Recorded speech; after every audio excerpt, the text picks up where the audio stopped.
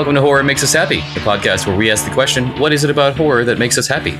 Your hosts are Steve Becker and myself, Chris Whitman, and you can find out more about us on our website, horrormakesushappy.com. Before we get started, this is the trigger warning. This is a horror podcast, so we're going to be talking about horror things.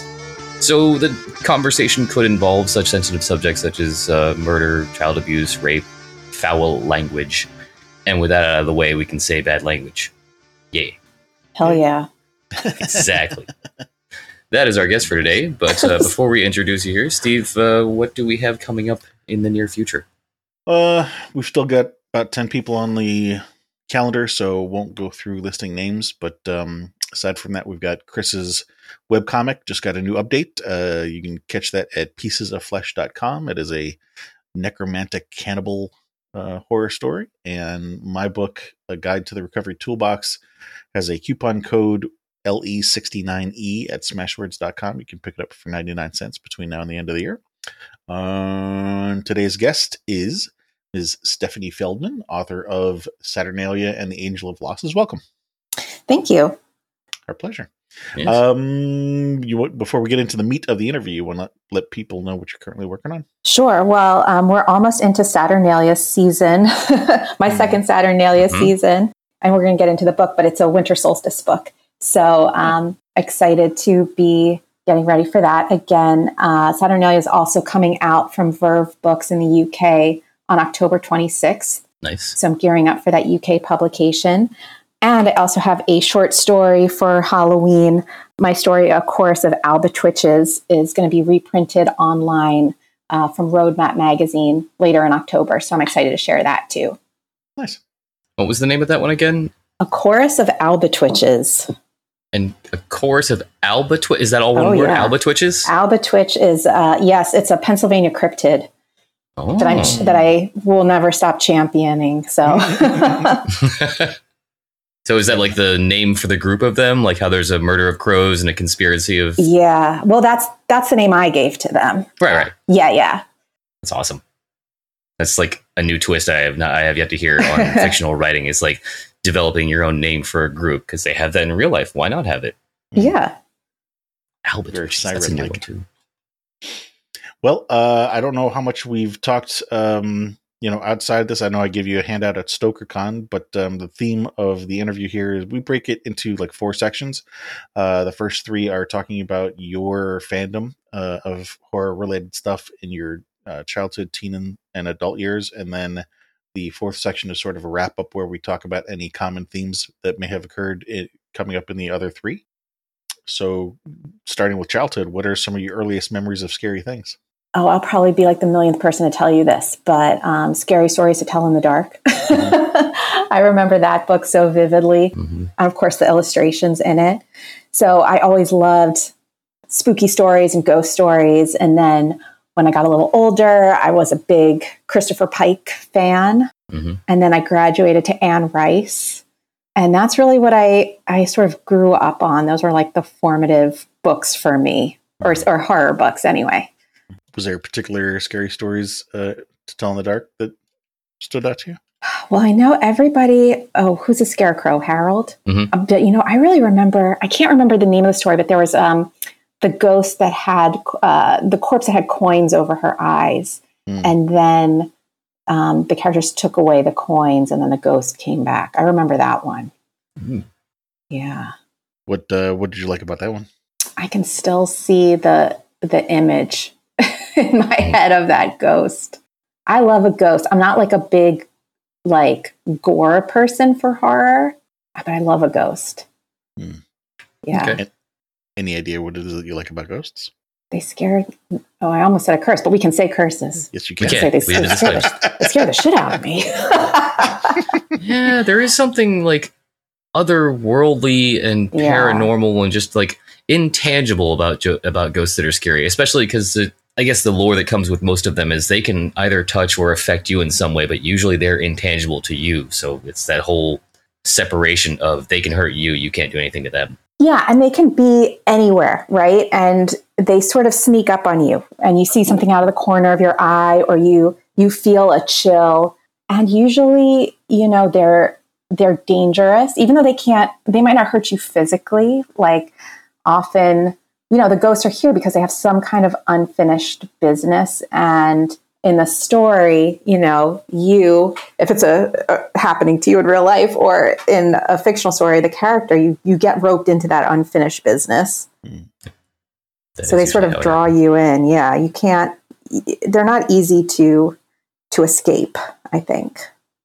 For Christopher Pike, any particular book stand out to you? Let's see. What was the best Christopher Pike book? I just reread.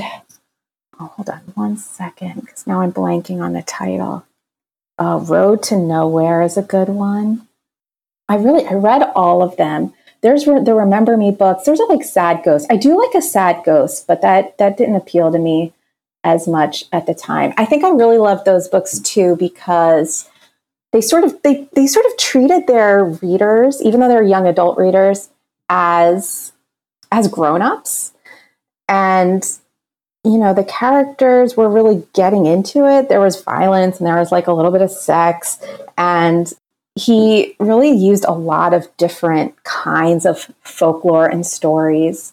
I mean, The Midnight Club was great. I have sort of like mixed feelings on the adaptation that was just on Netflix, but I really love the book. Although that's another like sad horror. I kind of love sad horror too. Okay. Sad horror can be fun. Yeah. What do you like about sad horror? God, am I just a sad person, maybe? It's a great movie. If we can like move ahead a little bit and like my evolution, my like horror coming of age, because I think, I grew up reading those books and then my reading tastes sort of shifted, but I was still always into horror movies. Okay. And one of my favorite movies is The Devil's Backbone, the Guillermo del Toro movie. Have you seen that one? It's Spanish. I have. Yeah. Is that the one with the little boy? Yeah. Now that is a ghost. Oh man. It's a Spanish language movie and it takes place during the Spanish Civil War that, to be honest, I still don't entirely understand. Okay. Then I have seen this one, I think. Okay. Yeah. And there's a ghost in that is pretty scary, but he's a ghost that you end up really, he's been wronged like many ghosts. Mm-hmm. And I ended up feeling sort of like, protective of him. And so it's a kind of story that it scares you, but it also, draws on some other, really like fundamental sort of, instincts and urges we have about like justice and protection. Children in danger is always like a good trigger to get for investment. I really like that movie a lot. That's one of my favorites. Okay. How old were you when you saw that? I saw it when it came out, which I think was about 20 years ago. I have to like give away how old I am, but I guess that's fine. So, I think it came out when I was in college. Okay, so I'll move that down to the adult section. Yeah. Okay. Oh, we're really going year by year. Well, or era by era. Era by era. So we can bounce around. Mm-hmm. I like to try to put things in context so that I can understand if there's like growth or something like that in a particular area. Yeah, it's funny. I haven't like really charted my horror evolution that much. I think when I was in high school, middle school and high school, I watched like every horror movie you could get from Blockbuster. Mm. That was like Friday night and Saturday night. You would not be the only one. Yeah. So like I loved like a B movie. I also loved like, I don't know how you guys feel about this. Like, how do you feel about the term elevated horror, smart horror? I like it. I'm a fan. It is a charged word these days, but I am a fan. Yeah. I mean, I love all of that, those sorts of like films too, but like all the A23 stuff kind of. Yeah. Yeah. I think A24. A24. Close enough. Same thing. 25. You're thinking assemblage 23. We probably had that conversation not too long ago. Yeah.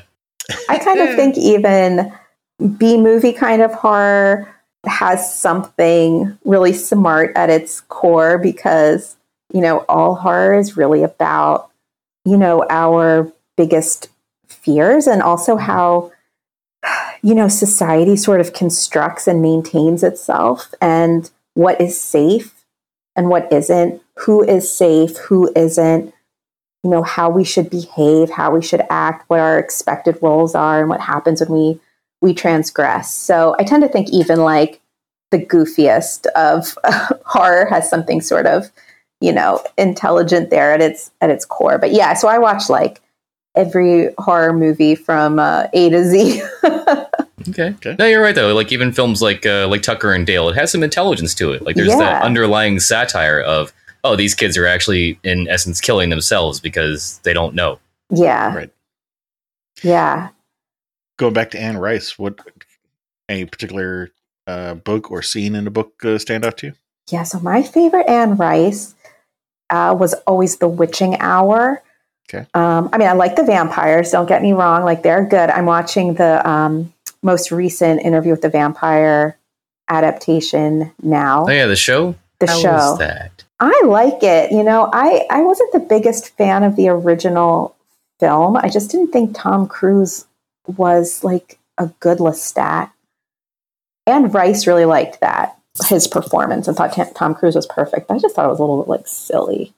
My gut was that it was a little too clean, but then at the same time, I could also see, if you're upper class society, that maybe it was fitting. I don't know, but yeah, I don't know. The maybe vibe I got from him wasn't as clean as portrayed in that movie. But maybe he's also just like always Tom Cruise. Well, so he was just like Tom Cruise with like a lot of like pancake makeup and like a ponytail and fangs. Lestat, get off your motorcycle. What are you doing? Yeah. Yeah, that's the thing. I remember the ponytail more than the fangs. So that's really saying something about that performance. When you remember a ponytail more than the fangs on a vampire, that says something. Yeah, but I loved The Witching Hour. It's an epic book. I think there are 3 books in this series, and like the second 2 are fine, I guess. I don't remember. The first one's really good. It's like 1,000 pages, and it includes a whole family history. So they're the family of witches in New Orleans, and in this beautiful, atmospheric house, which was actually based on her house. Oh, really? Yeah.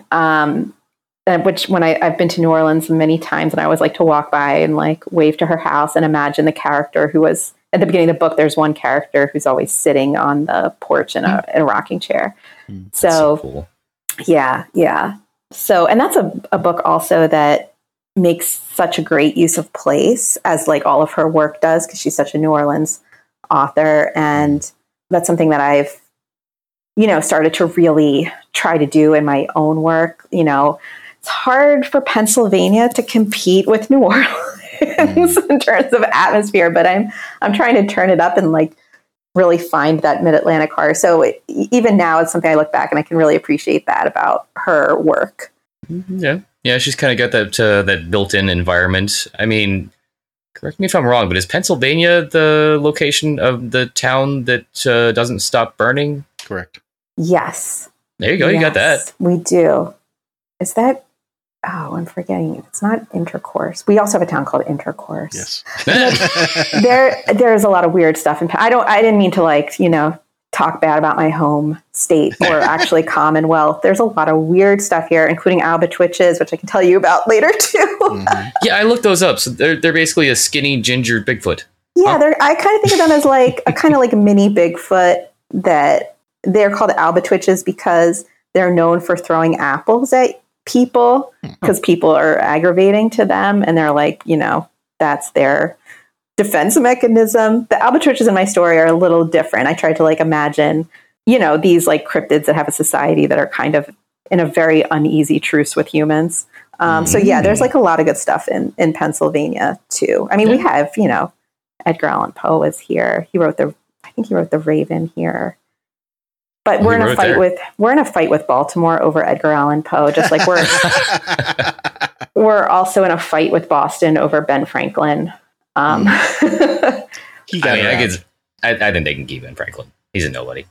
What? Really? We actually have a guy here. I'm never sure if he's like paid by the city or he's just a guy, but he's dressed up like Ben Franklin all the time. and you can like see him on the bus. And then I found out Boston also has a Ben Franklin impersonator. So I don't know. I think there's like a cage fight in the future. Yes. Ben Franklin versus Ben Franklin at the Octagon. I'll totally watch that. I would pay to watch that. Nice. So going back to the witching hour, was it, you mentioned the family history of witches and the atmospheric house. Was there anything else about that story that really stood out to you? Well, it's funny. I think those are the things that have sort of stayed with me in my own work. So, maybe at the time, I'm not sure what else grabbed me, but that I think turned out to be influential. I also love a haunted house, and that's very tricky in fiction too, because I've struggled a lot with characters who are stuck in houses, and there's only so much you can do in a house. Right.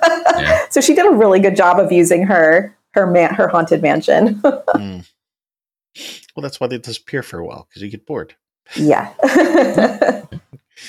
Let's see. Did you participate in Halloween as a kid? You know what? I am not great at I love Halloween, but I don't love dressing up. Okay. Last year, I finally realized one of my dreams of really decorating for Halloween, and we turned our front lawn into a haunted tiki room. Okay. That's something different. Yeah, something different. We had all our skeletons, and they were decked out with leis, and they had drinks, and I set up a little tiki hut to give out candy, and I got some skeleton mermaids. So right now it's October 1st. We just got all our skeletons out of the garage. Yep. And I'm like, damn, I have a lot of skeleton mermaids. And I'm trying to think of if, we can sort of turn it into a different theme, or if this is just what our house is now. It is just a haunted tiki room, which is maybe also fine. Very nice. Nothing wrong with that. Yeah. That works year round. Yeah. We got 3 big life-size skeletons, and then we just never took them inside. So they have been living in our backyard in different positions, on the chairs. We have a hammock, so they were in the hammock. At one point we have this patch of ivy, and one of them was just in the ivy, which was kind of scary actually. Yeah, that's a great place for one. Ooh, finally we brought them in August, which did not even make sense, because here we are and it's October. Right. So they're all coming out again. I guess we're that house. Yeah, can relate. I have a couple of skeletons that stay up year round, including one that Steve actually gifted to me on Christmas one year, I think. I think so. You won't even know it's a skeleton because it's a fully clothed skeleton, and then also wrapped in garbage bags. So it's my body buddy. You just see the skull? No, you just see a human shaped garbage bag. It looks like a human wrapped up in a body bag. Have you ever gotten a visit from law enforcement? Well, it's on the back porch, but I imagine if I put it, you know what? I might put it on the front porch this year. Do you want to visit? Let's see what happens. Yeah, I've lived in this neighborhood for 3 years now, and I haven't seen any of the local police. I figure this is a way to suss them out. Hey, officer. Yeah, no, I'm not doing anything illegal. I just want to say hi. This is how I got you. Yeah, that was just the invitation. I think that's a great birthday present. Another thing that we do is we sort of recognize Halloween at Christmas, because maybe you know this, but Christmas is a big ghost story occasion, especially in England historically. Well, yeah, I mean, Scrooge. Yeah, exactly. Scrooge, I think the BBC still does a Christmas or a ghost story every year. So we always have a ghost story party at our house around Christmas time, and invite friends over and tell ghost stories and, keep the spooky season alive. Nice. Yeah. Sounds fun.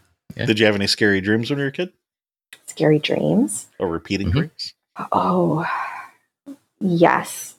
I mean, I have scary repeating dreams now. We'll get to that. I don't remember from childhood, really. Okay. Yeah.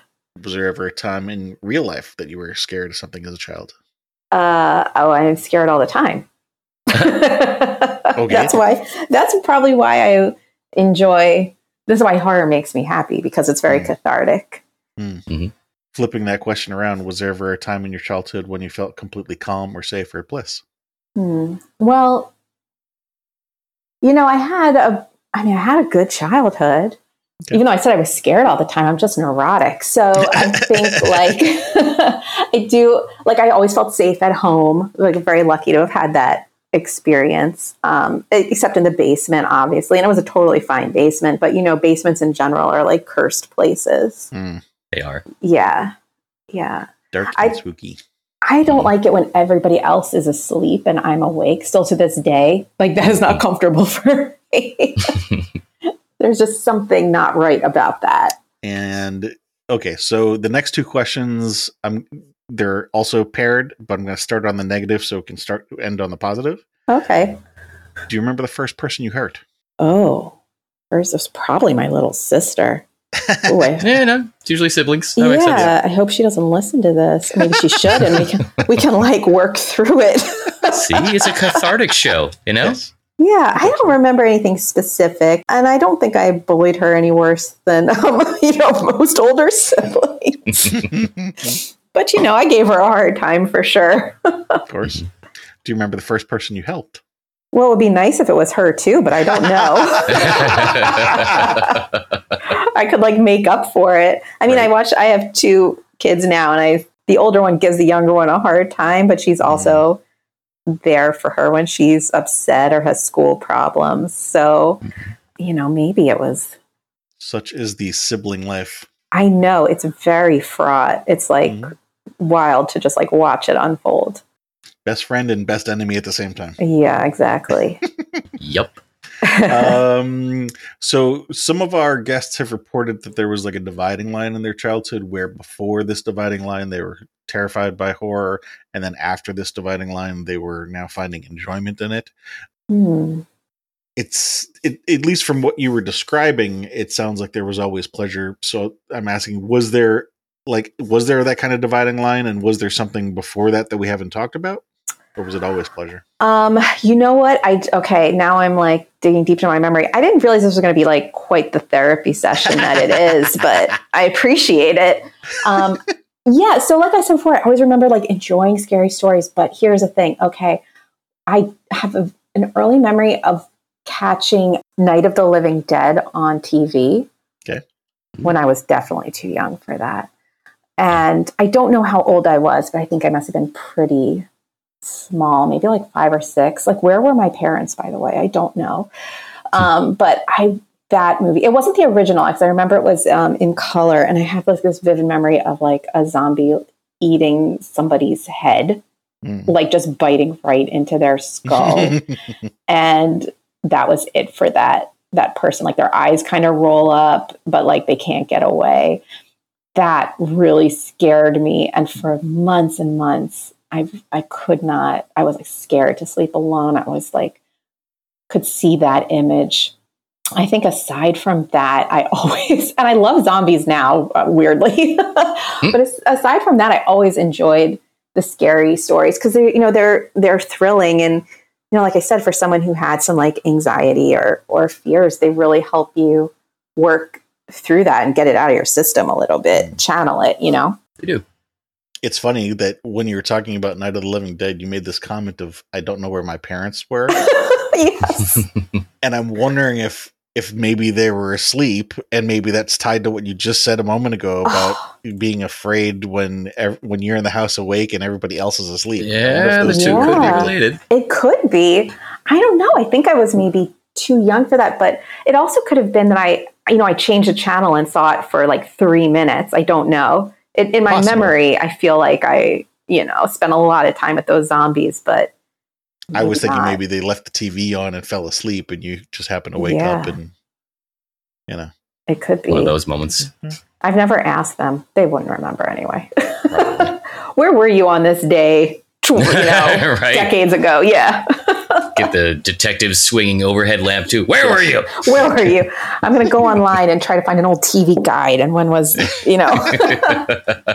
Night of the Living Dead on network. Right.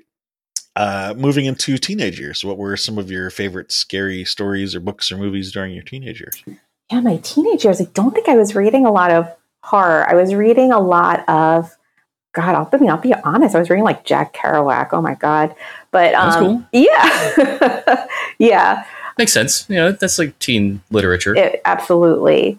And then, just a lot of other sort of like mainstream and literary fiction, although I always like appreciated, magical realism and speculative. I didn't know that term. Maybe that wasn't a term then, speculative literature, but I always stayed there. So I think in high school, it was really more of like horror film that was cooking my brain. Okay. Yeah. Anything jump out to you? I don't know I think that was just like a period in my life where I was like, what you're just saying before we started recording, garbage in, garbage out for computers. Yeah. That was sort of my head, just like, watching everything. Okay. Yeah. I'm guessing you didn't participate in Halloween as a teen then. I didn't really. I was still in my sleepover era. I mean, I spent a lot of time with the Ouija board. Mm-hmm. Sort of games like that for sure. Okay. Let's see. So we said no for Halloween. Any particularly scary dreams or recurring dreams as a teen? No, I don't think so. Okay. Yeah. Anything particularly scary happen in real life as a teen?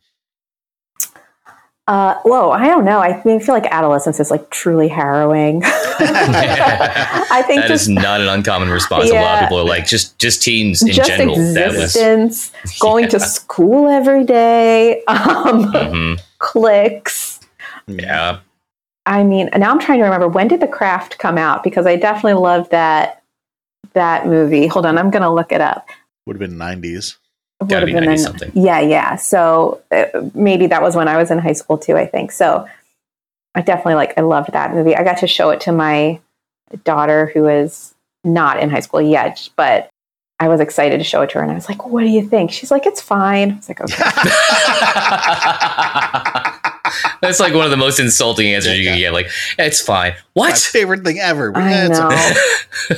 I know. My husband's still battling with her because he's the Star Wars person. So he tries to watch all the Star Wars. But you can't project too much on your kids. It's nice if they can enjoy what you enjoyed, but don't get your hopes up. They're their own people. Yep. Yeah. So what did you like about The Craft? I like those badass bitches. I like some high school girls that are just total weirdos, but I think a lot of what's attractive about the figure of the witch is also a desire for power. Mm-hmm. Mm-hmm. And you feel really powerless when you're a kid. I don't know. I still feel pretty powerless. It's just how life is. So the idea that you could, sort of gain some power over your circumstances is really appealing. But I think also the idea of the coven is very appealing. And maybe that's what I also liked about The Witching Hour, the Anne Rice book, and that family, although they were quite dysfunctional. But the idea that you had people who were just always on your side, that you could trust absolutely, and that they understood you. I mean, that's also a prime time for feeling misunderstood. So I always, would love to have a coven. I'd love to have a coven now. I guess everybody needs a coven. Yeah, I'll share my Instagram later. If you want to start a coven, DM me. Just let me know. Let me know. Okay. I'm taking applications. Yeah, right. Actually, being in or near Philly, I'm sure there are a couple already in progress. Oh yeah, I'm sure. Let's see. Any particular moments in your teens when you felt completely calm or safe or bliss? No. Okay. Also, not an uncommon answer like that. No, it was teens. No, maybe, probably there was one or two times. That was a lot of those were years of turmoil for me. But I did have good friends. I did have my own little covens, even if we didn't have any magical powers. So. It's funny. I keep thinking about your questions, keep making me think about the sleepovers that I had with my friends and how those were really safe spaces, even though they were also, the spaces where we might be watching scary movies or playing with a Ouija board. Mm-hmm. Mm-hmm. Ooh, would you ever do light as a feather, stiff as a board? Oh, yeah, of course. It works. Yeah, actually, that led into the next question that I wanted to ask, which is, did you have friends in your teens that were fans of horror? Or was it just what you just mentioned here, like, because that's a typical sleepover thing to do. Yeah. But were any of your friends in those years actually fans of horror? I don't think anyone was like a hardcore, like horror is my identity kind of person. I don't think, I really was either.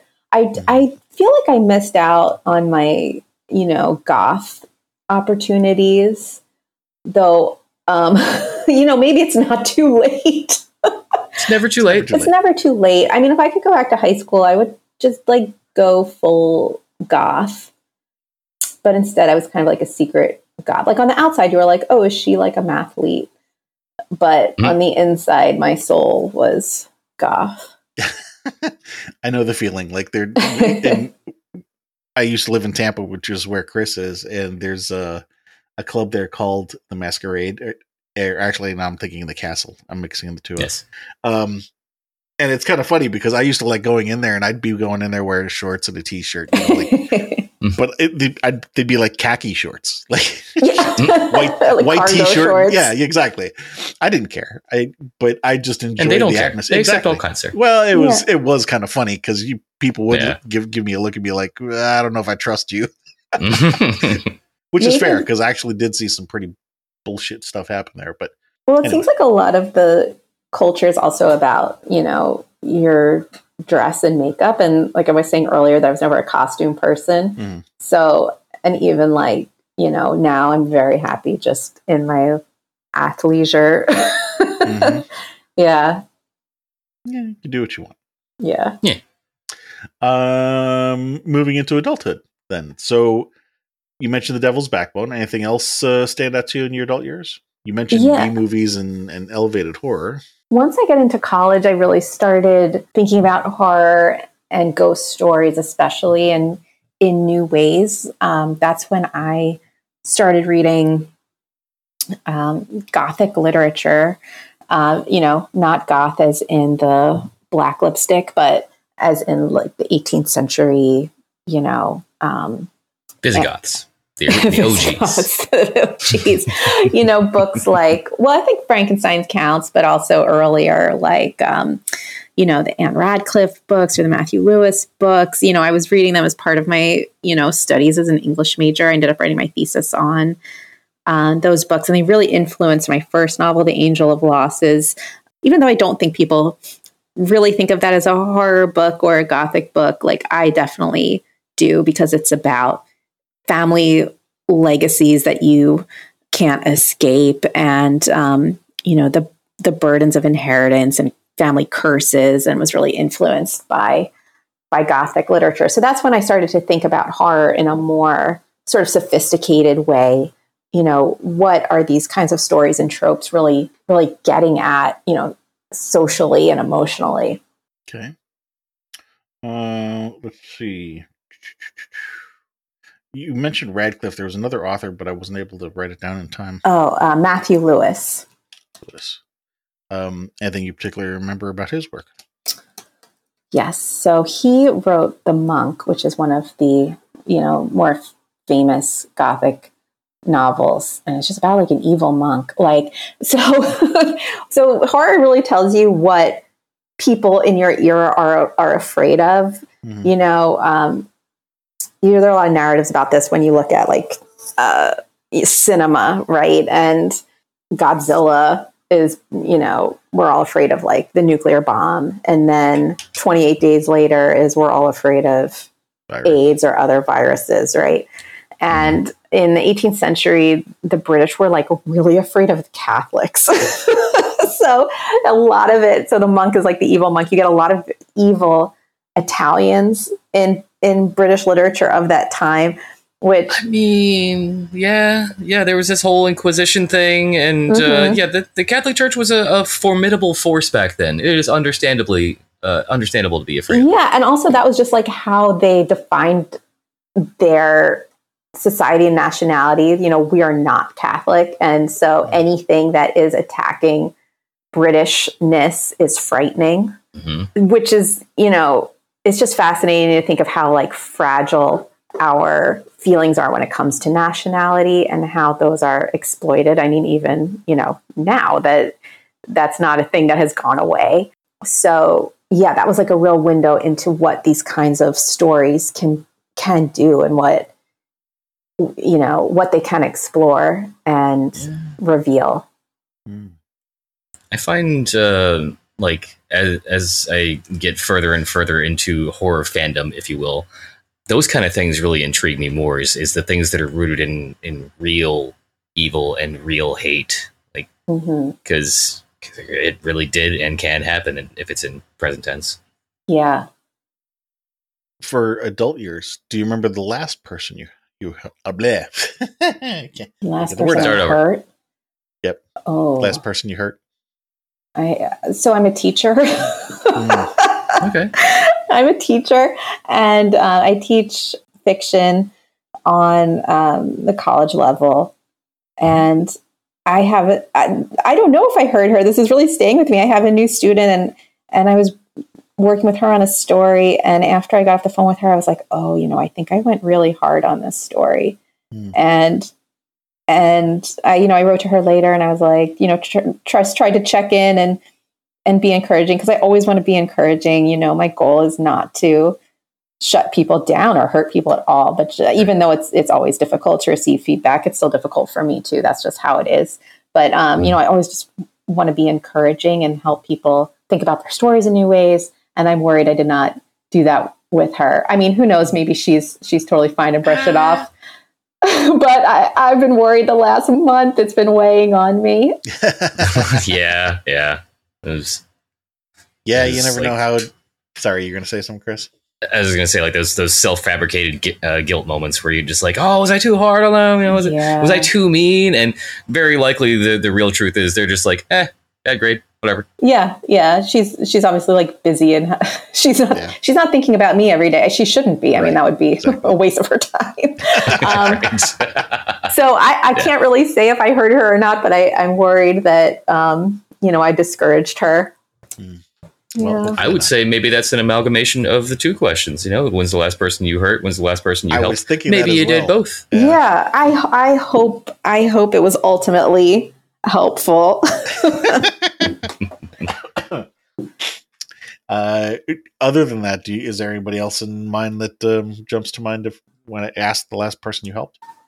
Yeah, you know what? I help my kids every day. Every day of their lives, I help them. There you go. And that's an easy one. Do they even appreciate it? Within earshot?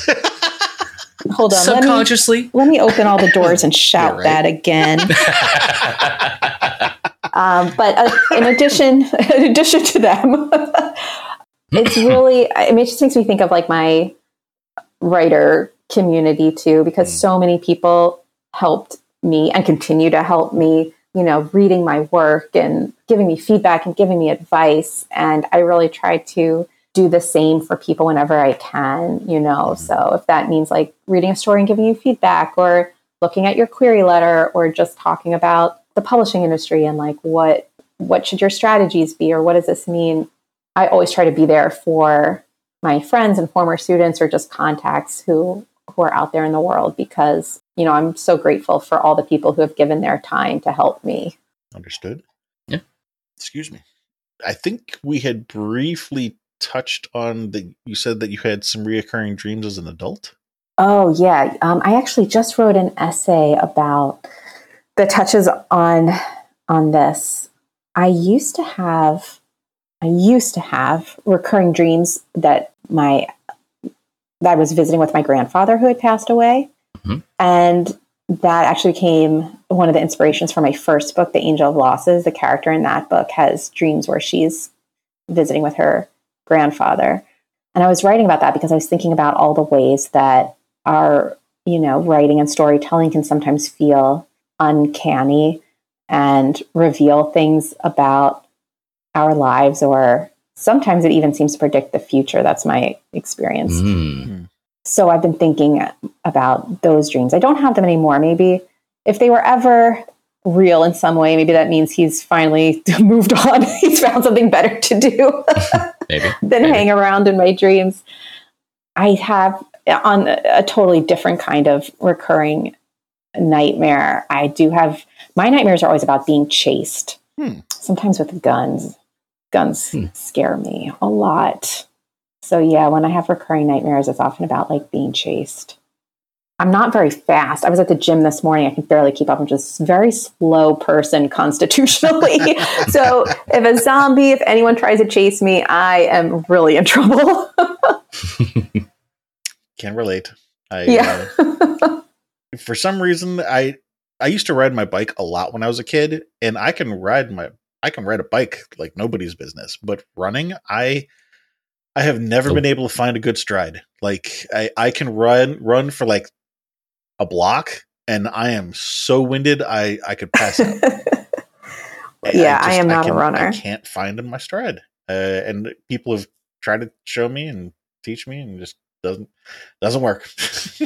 I don't know what's wrong with you. I can run 5 miles in 2 minutes. Yeah, definitely not a pack-a-day smoker, and I would just give up after about 30 feet, probably. Yeah, I cannot run either. So next time I come to Florida, I'll bring the stopwatch.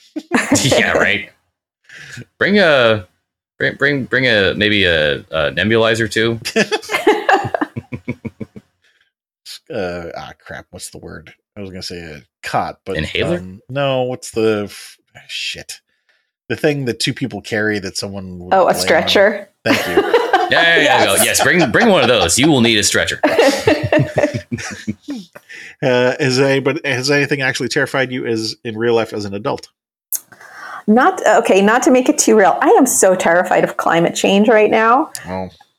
Yeah. Yeah. Is there something with that in the recent news? Because I've been hearing a lot more like prepper things coming up, and like did another large chunk fall off the Arctic shelf? New York flooded, something terrible.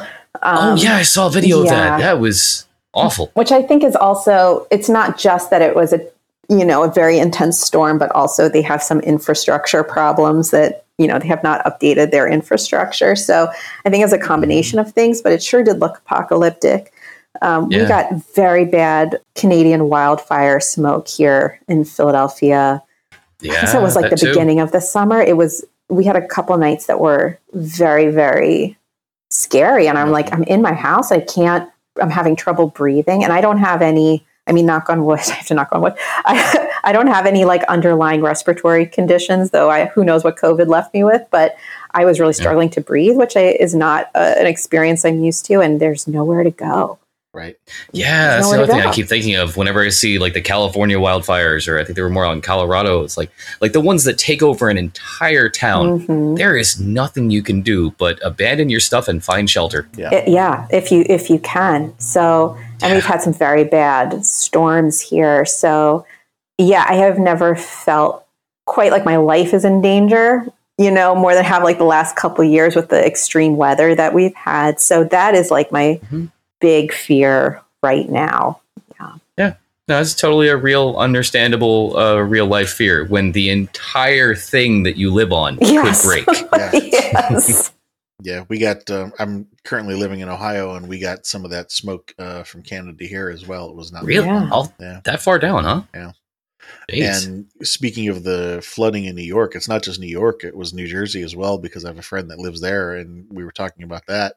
And you were saying, some of your concern was the infrastructure in New York. It's not just the infrastructure in New Jersey. They were getting so much rain that they actually had to open up certain dams to keep the reservoirs from being damaged. Wow. Well, that's terrifying. Yeah. So they had to intentionally flood some areas to maintain the structure of the reservoir. Yeah. And it happens so fast. Yeah. You can't really prepare. You might know a storm is coming, but you don't know how bad it's going to get until it's, it's too late to escape the effects of it sometimes. Right. Yeah. And there's that thing with the flooding is that it's often delayed because it takes time for that water to gather. But then once it's gathered, like you say, it's immediate. Yeah. Flash flood. So, flipping that question around again, was there ever a time in your adult life when you felt completely calm or safe or bliss? Yes.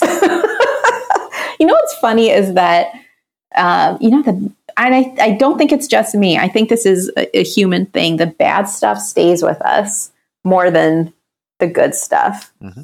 I think of that also, we have to remind ourselves that with like book reviews and things like that. You tend to remember that stuff more strongly than, the positive feedback you get sometimes. Yeah, absolutely. I think, again, just to think of like my home, which has always felt like a very safe and calm place. And then, that has changed because of things like the wildfire smoke and the bad storms that we've had. And that's really been a tough thing that I've been dealing with the last couple of years, is being like, okay, the place that was safe to me. I mean, it's even during the pandemic, where it was like a home was where you were safe. It's also maybe where you felt, kind of stuck and who knows what other kind of like difficult things, because it's not easy being home all the time either, though I am normally a homebody kind of person. But yeah, I feel like the last couple of years I've sort of like lost my safe place a little bit, and that's really tough. But I'm very happy to be on my couch in front of the fireplace with my family, watch those kids I help all the time, watching Survivor. Because they don't watch horror movies, but when they're gone, I'm very happy with the fireplace on, watching the new Interview with the Vampire series. Nice. Yeah. Let's see. So the next two questions I'm going to give you at the same time, because it could be the same answer for both, or it could be two different answers. Mm-hmm. What movie have you watched more times than any other? And what would you say is your favorite movie? Okay. So I think I have thought, because I've thought about this a little bit. I think the movie that I have seen more than any other movie is not a horror movie, but it's Bend It Like Beckham, the soccer movie, the British soccer movie. I don't know why. I like it a lot. I don't know how it's come out to be the movie I've watched the most. Like Jeff Beckham or whatever his name is, the guy who's married to Posh Spice. Yes. It's not. No, it's not. It's not Jeff. It's not David Beckham. David Beckham. Yes. Yes, that. My name is Jeff. Yeah, he's not actually. It's not about him, but it's about these two teenage girls. They just want to play football. They don't call it soccer, right? But like girls don't play football. This is also, I think, from the late 90s. But they triumph, and then in the end, they see Posh and Bex in the airport. Spoiler. So I've seen that movie a million times, but I think the horror movie I've seen the most is probably Shaun of the Dead. I love that movie. Come back to zombies. I love that movie. I don't usually gravitate towards the horror comedies, but that's such a good one. Definitely. Yeah. Jeez. Did you say that one was your favorite or tied for? That's the one I probably watched the most. When I think of what's my favorite horror movie, I would also say the zombie movie. No, not favorite horror. Favorite. Oh, just any favorite movie. Yeah, in general. You know what? It would. Okay, I'll tell you. So, okay, my favorite. It's hard to say just one. So, can I give you a few that are just like the top tier? Yeah. So, the one that comes to mind that isn't horror is Wonder Boys, which is it's Michael Douglas, and he plays a writer, a professor. I think it's I don't know if they name it, but it's the University of Pittsburgh basically, and it takes place over a weekend during their writer festival, and Tobey Maguire is his troubled student and Robert Downey Jr. is his agent, and he's trying to finish his book. And I'm not usually one for like media about writers. It just gets to be very navel-gazing, but this one is really good and funny and down to earth. So that's one of my top movies. It's not 100% accurate in every way probably, but I think it captures that sort of writer world best from anything I've seen. Yeah. But my other favorite movies that are horror movies are 28 Days Later. It's a good one. That's a good one. And The Changeling, the 1980 The Changeling. You have to watch it. Yes. That's another one with like a child ghost. I love a ghost that again is sort of like that's terrifying but also sympathetic. Ooh, wanted to bring this up earlier when you mentioned you were into ghost stories. If you have not seen it, definitely recommend We Are Still Here. Is it? Oh, I don't know that one. Is that new? Semi-new, like the last 10 years or so. Okay. It's like a different take on a ghost story. It's really good. Okay, I'll definitely check that out. Yeah. I like The Others a lot. Have you seen, you've probably seen that one, the Nicole Kidman one. That was my answer for my interview for the one that I've seen the most times because, fun story, I used to be a projectionist and the film for the others stuck to itself. So we had to have someone go up there in the projection booth and babysit it. Otherwise, it would stick to itself and it would just throw the whole film on the floor. Yeah. So I watched the others a couple times. Well, I think if you had to watch a movie, over and over and over again, that's probably a better one to watch. Yeah. It gave a different viewing angle too when rewatching it because there's that twist at the end. So when it gives it a different a feel. Yeah, it's a good twist. I think so. Yeah. What did you like about 28 Days Later? Let me go back in time to when I first saw it. I remember I saw it this was another movie I saw in college on campus. It was screened I think there was like a cinema on campus. And it's a scary movie. It was unexpected because we were used to sort of the slow zombies. Mm-hmm. I know that's kind of maybe it's not anymore. At the time, it was very controversial. Like, can you even call them zombies if they're fast? Mm-hmm. They're infected. Yeah, right. They're the infected. Like, okay, whatever. I mean, slow zombies are good. Fast zombies are good. Like, Yeah, they're both good. Yeah, they're both good. But yeah, it was surprising. I mean, Danny Boyle's such a good filmmaker, so it's just a very effective movie. And I also, the characters are really good and they feel very authentic. And where it goes at the end with the military and how they're treating like the two women characters just feels, it takes the horror of it to a whole other level. Like we think we know what to be afraid of, and then it just escalates in a way that was unexpected for me at the time. I mean, I guess this is back to like elevated horror, right? And you can think about like older slashers where the teenage girls or the topless girls are going to get knifed, and the misogyny of it is like very on the surface. And I think 28 Days Later did it in a very careful and smart, and again, a way that felt very true to life. Yeah, it goes back to what I was saying earlier about the real scary horror things being like those that are real threats in real life. And I think they were ahead of their time with that film. Yeah, it's just such a good movie. Do you see any common threads about what kind of horror you like? Cannibalism, occult, metaphysical? So the only kind of horror that I tend not to watch, I said I'm not like huge into gory stuff, but I do like it sometimes. I don't have an aversion to it. The horror that scares me the most is the home invasion horror. Ooh, that really gets me. I usually try to avoid those movies. Although there was a really good one I watched recently that I did enjoy. I think it was called Ready or Not. So good. Yeah. And I love everything Samara Weaving is in. Yes, she's so good. And I probably wouldn't have watched it. Also, it needs a better title, really, because it's not such a generic title. But a friend was like, no, you have to watch it. I'm really glad she told me to watch it because I did really like it. I love occult horror.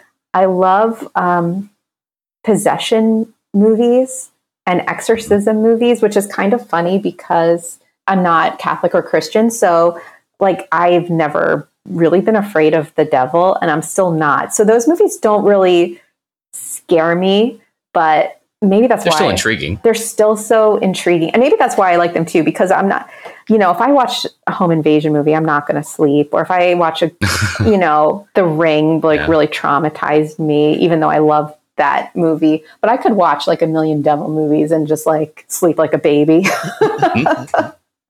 Yeah, that makes sense. I did try to watch that new Russell Crowe, The Pope's Exorcist. The Pope's I didn't make it through. He's got an accent. I don't know. Yeah, I wanted to give it a good college try, but I didn't make it. I love Constantine. That's a great exorcism movie. They keep saying they're going to make a sequel. I have been hearing that. They still say they're going to do it, and they're going to bring Keanu back. He says he wants to do it. So I know he's on the upswing right now. Or has been for a little while. So maybe they'll finally do it. Yeah, maybe after he's done with John Wick 5, 6, and 7. You're right. I know. John Wick 23. And you know what? I'll still go see it. I really like those movies a lot too. Stop getting dogs, dude. There's something a little horror about that with like the high table, like that sort of conspiracy culty stuff in the movie. Oh yeah, definitely. Yeah. So this would be a place where we start to talk about the common themes that would come up. I'm going to share what at least has come up for me. And then if you think right, you can say that. Or if you think I'm wrong, you'd say that. Or if you think there's something in addition to what I've said that you want to add, feel free. Oh my gosh. I feel like this is like my psychological assessment. I'm going to get like a diagnosis at the end. Yeah, right? Yeah, you forgot that part of the preamble at the beginning, Steve. This is not meant to be a therapy session or whatever.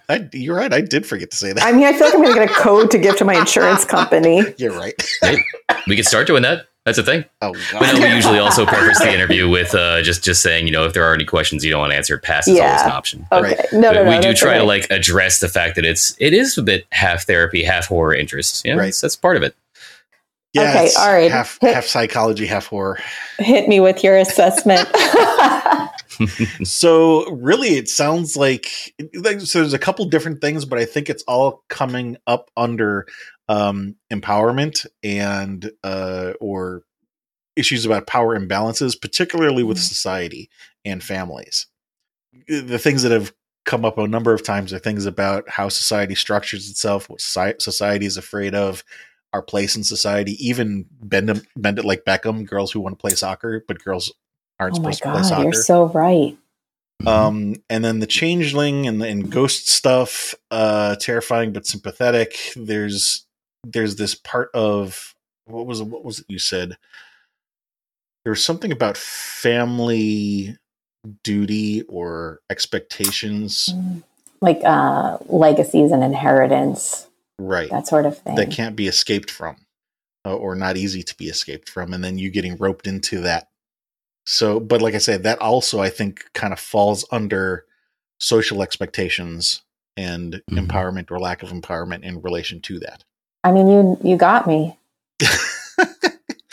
And even the changeling, like I don't want to give too much away about the changeling, but a lot of the 1980 movie, a lot of that is also about, it starts off as sort of a simple ghost story. There's some kind of, not even an apparition, but like there's something in the house. Someone is here. Who is it? But when you find out who it is and get into it, a lot of it is also about, justice and injustice that's been done because of who we value in society and who we think we can throw away, which is maybe part of the devil's backbone too. And yeah, I'm like very fascinated with power. And it makes me think of really what Saturnalia is about too, because it's about who has power and who doesn't. And a main character who is trying to, find her footing in a society where she's like not on top. Any idea why it is that speaks to you? Yeah, because I'm like a social justice warrior at heart. Okay. Yeah, I care about fairness, and I care about how we treat people and who is marginalized, and who has power and how they wield it. And I think that's what a lot of horror is just really about, and who counts as fully human. We see that even in monster stories. That's also there of the ghosts too, because ghosts are scary because they challenge our ideas of who is a person and who isn't, right? Even like how, being alive or not being alive. And I think it's important to use our storytelling to not just exploit our, socialized ideas about who counts as human just for thrills and fear, but also to sort of challenge them and be like, why is this figure scary? Is it because there's something inherently wrong with them? Or is it because we've decided that this is a category of being that is different from us, and therefore we don't like them? Yeah. Put it that way, that tracks. Yeah. So why horror? Could you not explore some of these topics in other genres? Yeah, but then where's the fun in that? It's more fun. There's your answer. Yeah, it's more fun. To get back to that question about like, why do some people like horror? And I think it's just, that's sort of like where my taste goes and what my aesthetic is. And you could definitely ask these questions in other types of storytelling, but I think horror is really like uniquely well suited to explore sort of these most important questions that we have as people. And, I love, pushing the genre to do just that. It is definitely one of the genres that is best suited to exploration. Obviously, sci-fi being another big one. Yeah. I guess you could do Ghosts in Space. That has been partially done. Could do Ghosts in Space. Not necessarily well, but that's a whole other conversation. Is there anything that you've thought of that might be relevant that hasn't come up on the call, or something that you thought of earlier that you didn't get a chance to say? I mentioned my favorites. We went back into my childhood. I got to wax a little bit on the academic stuff. I think that's everything. Okay. This has been really fun. It has. Yeah. Thank you for your time. Great. Well, thank you so much. Our pleasure. And thank you to everybody out there listening. If you like what we're doing, tell a friend.